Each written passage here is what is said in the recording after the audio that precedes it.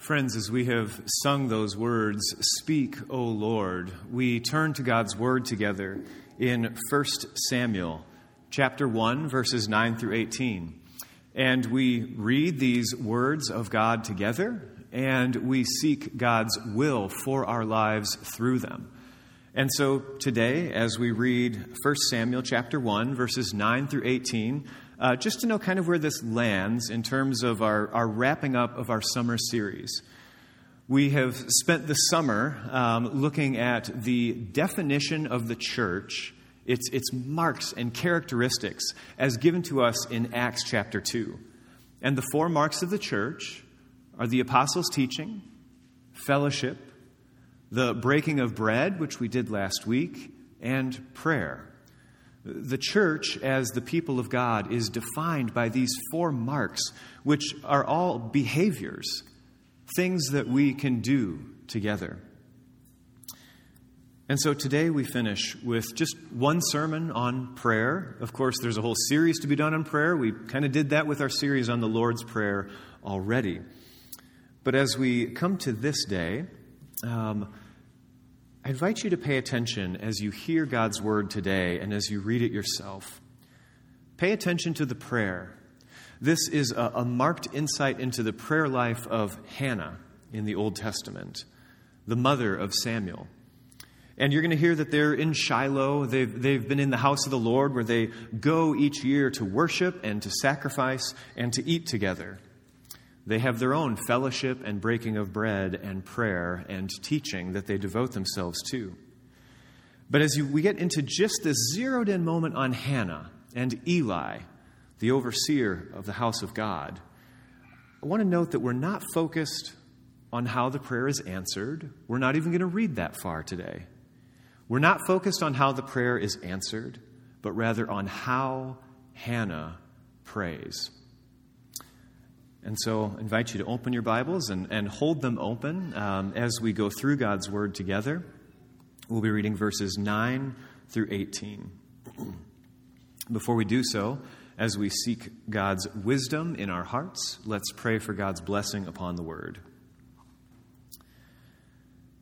Speak, O Lord, for we, your servants, listen. We listen not with ears, but we truly listen with hearts. We seek not to just have our memory renewed or refreshed, but to be transformed by the renewing of our minds through your word. Speak, O Lord, through your servant Hannah. From thousands of years ago, may her example, may her living heritage in the Scriptures inspire us and teach us how to pray to you with all of our hearts. So we offer all of our hearts to you today. In the name of the Father, Son, and Holy Spirit. Amen. 1 Samuel 1, verses 9 through 18. Once, when they had finished eating and drinking in Shiloh, Hannah stood up. Now Eli the priest was sitting on his chair by the doorpost of the Lord's house. And in her deep anguish, Hannah prayed to the Lord, weeping bitterly. And she made a vow, saying, Lord Almighty, if you will only look on your servant's misery and remember me, and not forget your servant, but give her a son, then I will give him to the Lord for all the days of his life, and no razor will ever be used on his head. As she kept on praying to the Lord, Eli observed her mouth. Hannah was praying in her heart, and her lips were moving, but her voice was not heard. Eli thought she was drunk and said to her, How long are you going to stay drunk? Put away your wine. Not so, my lord, Hannah replied. I am a woman who is deeply troubled. I have not been drinking wine or beer. I was pouring out my soul to the Lord. Do not take your servant for a wicked woman. I have been praying here out of my great anguish and grief. Eli answered, Go in peace. and may the God of Israel grant you what you have asked of him." She said, "May your servant find favor in your eyes." Then she went her way and ate something, and her face was no longer downcast. This is the word of the Lord. Thanks be to God. How do you know that someone is listening to you? How do you know you're being listened to? There's different ways we can answer that. I know one that I'm especially present to these days is a practice that we have with our children, is we make them look at us when we have to tell them something serious. And we say, at least I seem to say it a lot, "Look at me so I know that you're listening. Look at me so that I know that you're listening." It's a really good way to get someone's attention, and it's something about making sure that you're not distracted, your mind is not wandering elsewhere. Look at me so I know that you're listening. Of course, the hard part about that is we tend to get used to only saying that when something has gone wrong. And that can actually, I've noticed, particularly in my daughter, make her not actually want to look at me when I say, "Look at me so I know you're listening." These are the moments in parenting where I need to remember that it also matters a lot that when I just want to tell someone that I love them, that I say, "Look at me so that I know you're listening. Turn your face towards me," and then say, "I love you. And God loves you. And we care about you." We have to say the positive things too, because it's easier to make "look at me so I know you're listening" only as a disciplinary measure. This can happen in all kinds of relationships, in friendships, in marriages, in parent-child relationships, even among siblings. Please look at me so I know that you're listening. And of course, kids are smart. This goes both ways. So now there are times where my children will tell me something and they'll say, "Look at me! I know you're listening." It's amazing how distracted we can be from really listening to a living, breathing person right in front of us. It's amazing how distracted and even passively ignorant we can be of people around us that we love and cherish and care about and would pour out our souls and life for, and yet how easy it is to be distracted when we're talking to one another. That we all need that moment of saying, "Look at me. Look me in the eye so I know that you're listening." And then if the relationship is good, to make sure that we have those zeroed-in moments, not only for discipline, but also for "I love you." How is it that we know we're being listened to? It's in the response that we get, and it becomes this two-way street. And it matters a lot to us. If you're on the computer and your kid wants something, you might have heard the request, but they don't know that you heard them. Or maybe you're trying to have a conversation with a friend or with your spouse, but you're watching TV. Granted, it's all reruns on sports right now for the most part, but you're watching TV, it's on, and you are listening mostly, but not with undivided attention. David Augsburger, in his book, Caring Enough to Hear and Be Heard, writes this: "Being heard is so close to being loved that for the average person, they are almost indistinguishable. Being heard is so close to being loved that for the average person, they are almost indistinguishable. We feel loved when we are heard. And we don't feel particularly loved or cared for when we get the idea that we are speaking but not being listened to." What does it take for us to know that God is listening to us?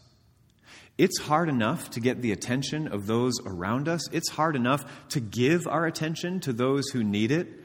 How is it that when we pray, we know that God is listening to us. Think about in the text that we've just read, the change in Hannah at the end of what we read. And the story continues on, and her prayer is directly answered. And this gives way towards the prophet Samuel, who is so significant in the life of Israel at this point in the Old Testament. But it starts with Hannah and with her prayer. And once again, today is not so much about what's being asked for or even that the prayer is answered, but it's how she prays and that the prayer that she offers makes a difference in her. In verse 18,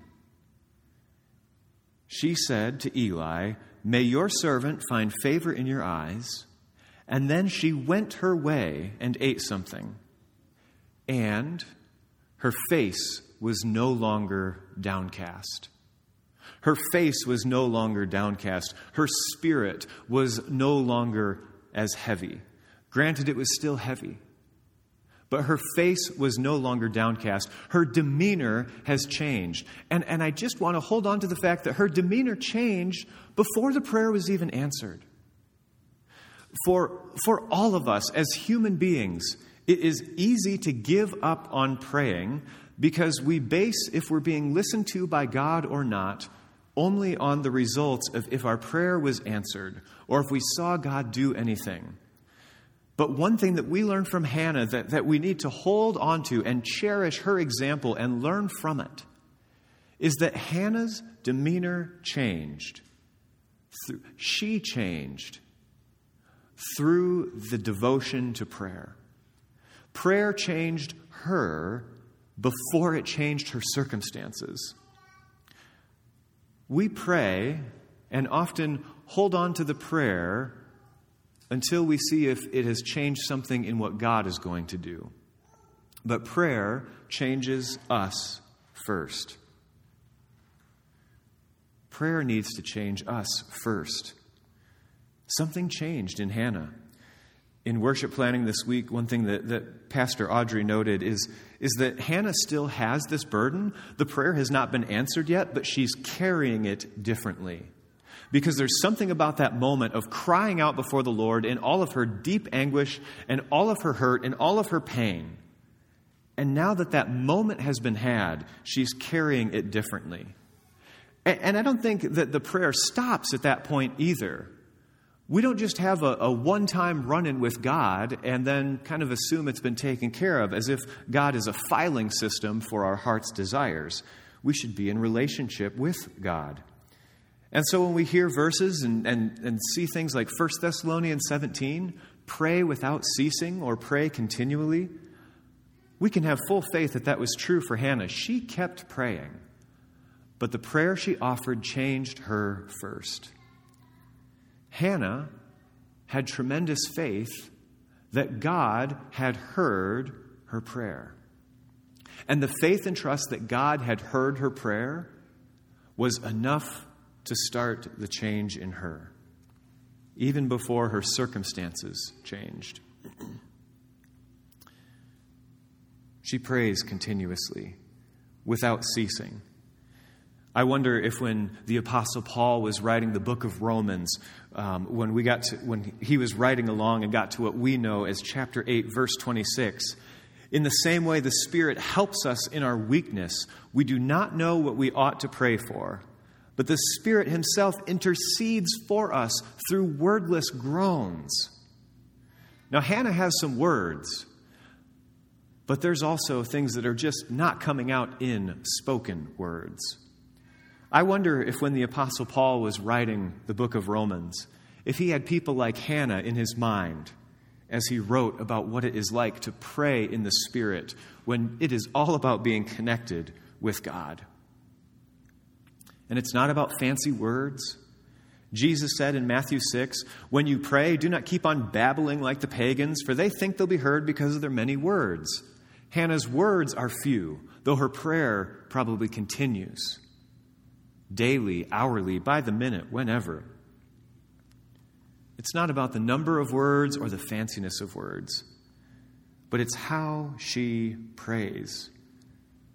changes her. There is no mask on between Hannah and God. There is no pretending that everything is okay.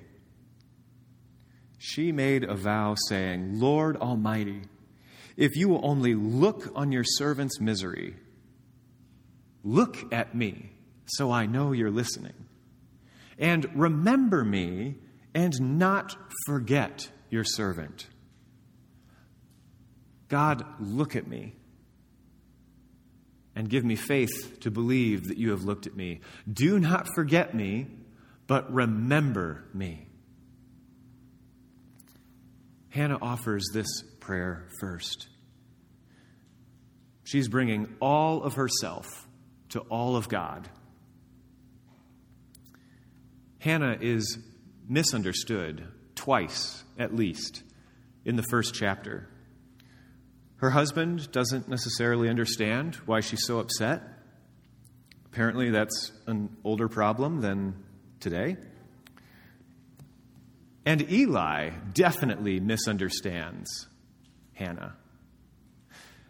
Eli, sitting in his chair by the door of the temple, sees Hannah and thinks that she is drunk.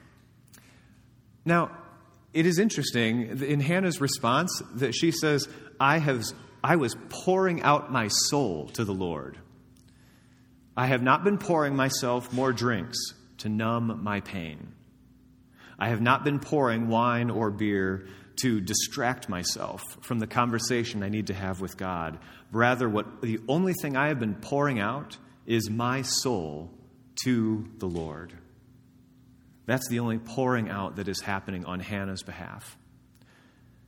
If prayer starts actually with changing our hearts, with that faith that God is going to hear us, will remember us, and will not forget us, then part of that needs to start with our own posture of prayer.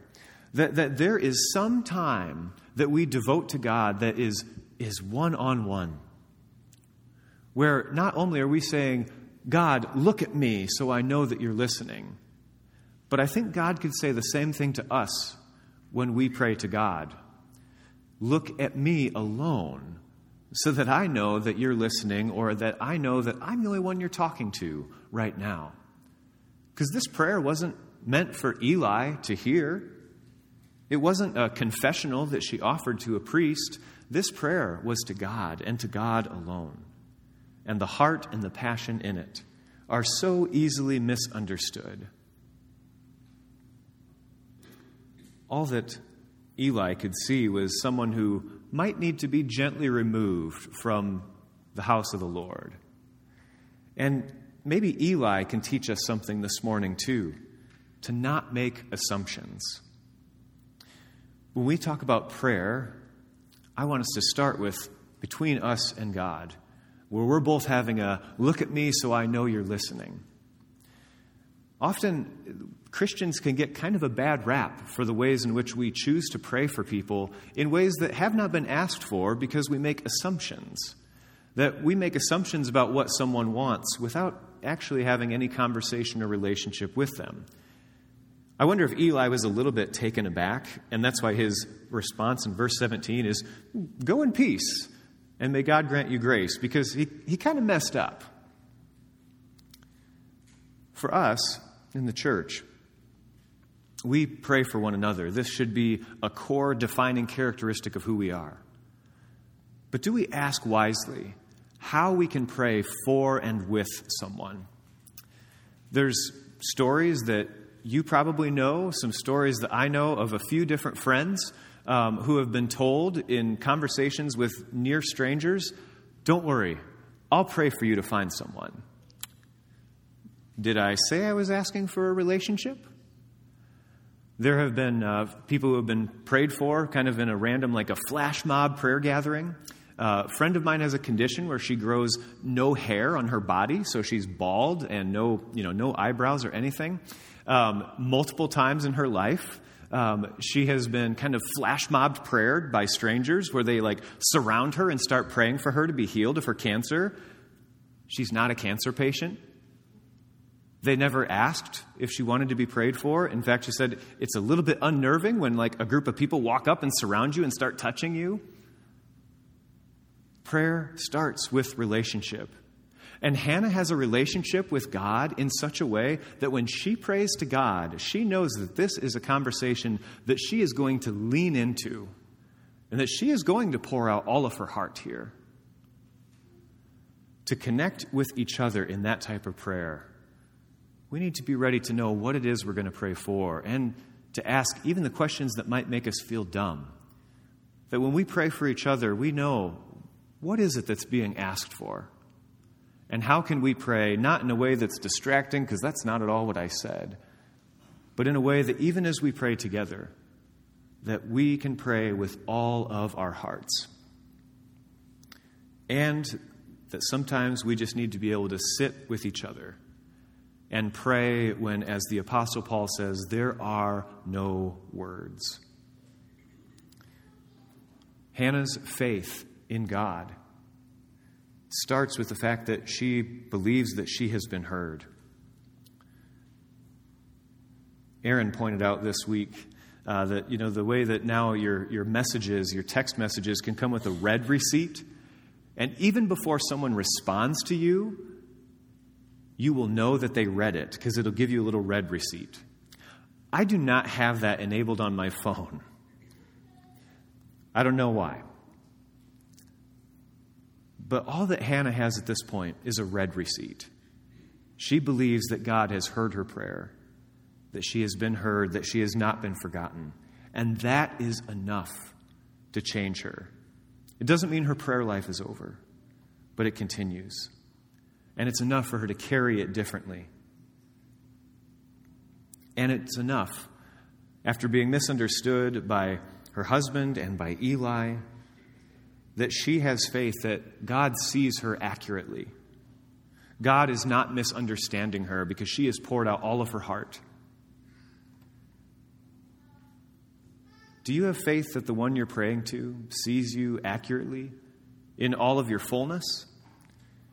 In fact, that can make us even just a little bit uncomfortable. And if there's anything that we could learn in prayer, it would be to push through that and to maintain the belief that God sees us fully. Even when what's going to happen next is uncertain, even when the answer to prayer is unclear or hasn't been seen, but to know that the one who I have prayed to sees me and will not forget me. Being heard is so close to being loved that for the average person they are almost indistinguishable. Our faith is not fueled by prayers answered, but our faith is founded on the belief that God heard us and that God loves us. That God hears us because He loves us, and He loves to hear from us. How shall we pray? With all of our hearts, with no holding back, no mask between us and God. We pray in such a way that it can be, our private prayer life could be misunderstood by others. And maybe even some of the audacity with which we pray can sound a little bit out there, a little bit of a high ask. But with all of our heart before the Lord, like Hannah, the first thing that changes is us when we pray. Friends, how do you know you're being listened to? All kinds of ways to practice that with people around us. And when it comes to praying with God, we first know that we are being listened to through faith in one who sees us clearly and in one whom we also wish to see clearly. Her face was no longer downcast. Amen. As we close today in prayer, we're going to go slow. We're not going to use as many words. And I know that for some, there is a nice rhythm, and often what we do is we deliver on a good movement of prayer, and the words are good, and they are heartfelt, and they are carefully chosen. Today, we're just going to go a little bit slower. There's a few prayer requests just to share this week. If you're aware, this is a big week of appointments for a few folks. There's some travel going on for ongoing situations and hopefully for direction. We don't know what change in circumstances will come, so today we're just going to hold on to the fact that appointments at U of M and elsewhere, we're going to hold those before the Lord and, like Hannah, say, "Remember, O God, and do not forget your servant." We're going to pray for school, for teachers, parents, students, administrators, for all of the stress that we hold with that. And also, you'll probably see about it later on the news, but there was a boating accident yesterday. And the reason that this especially comes close to us is a very good friend of Alex and Emily Doherty, so Emily Van Isle and her husband. One of Alex and Emily's friends is missing, and they will resume the search. For them, this is a tremendous loss, and the circumstances will be hard to bear. And so even for the family and for Alex and Emily, we're going to pray this morning for God to see them and for the faith that they are heard when they pray with grief before the Lord. So with just a few requests, with space between, I invite you to offer your own prayers. And you can do it like Hannah did it. You could pray in your heart. You can pray with your lips moving and not speaking, or you can pray out loud. But in any case, make this time count. Be led into this time, knowing that God sees us, and that this moment is not just a function of the service, but that this is an invitation to say, "Look at me, God, so I know you're listening, and I will look at you so that you know that I'm listening and that you're the only one I'm talking to right now." With these requests before the Lord, let's pray.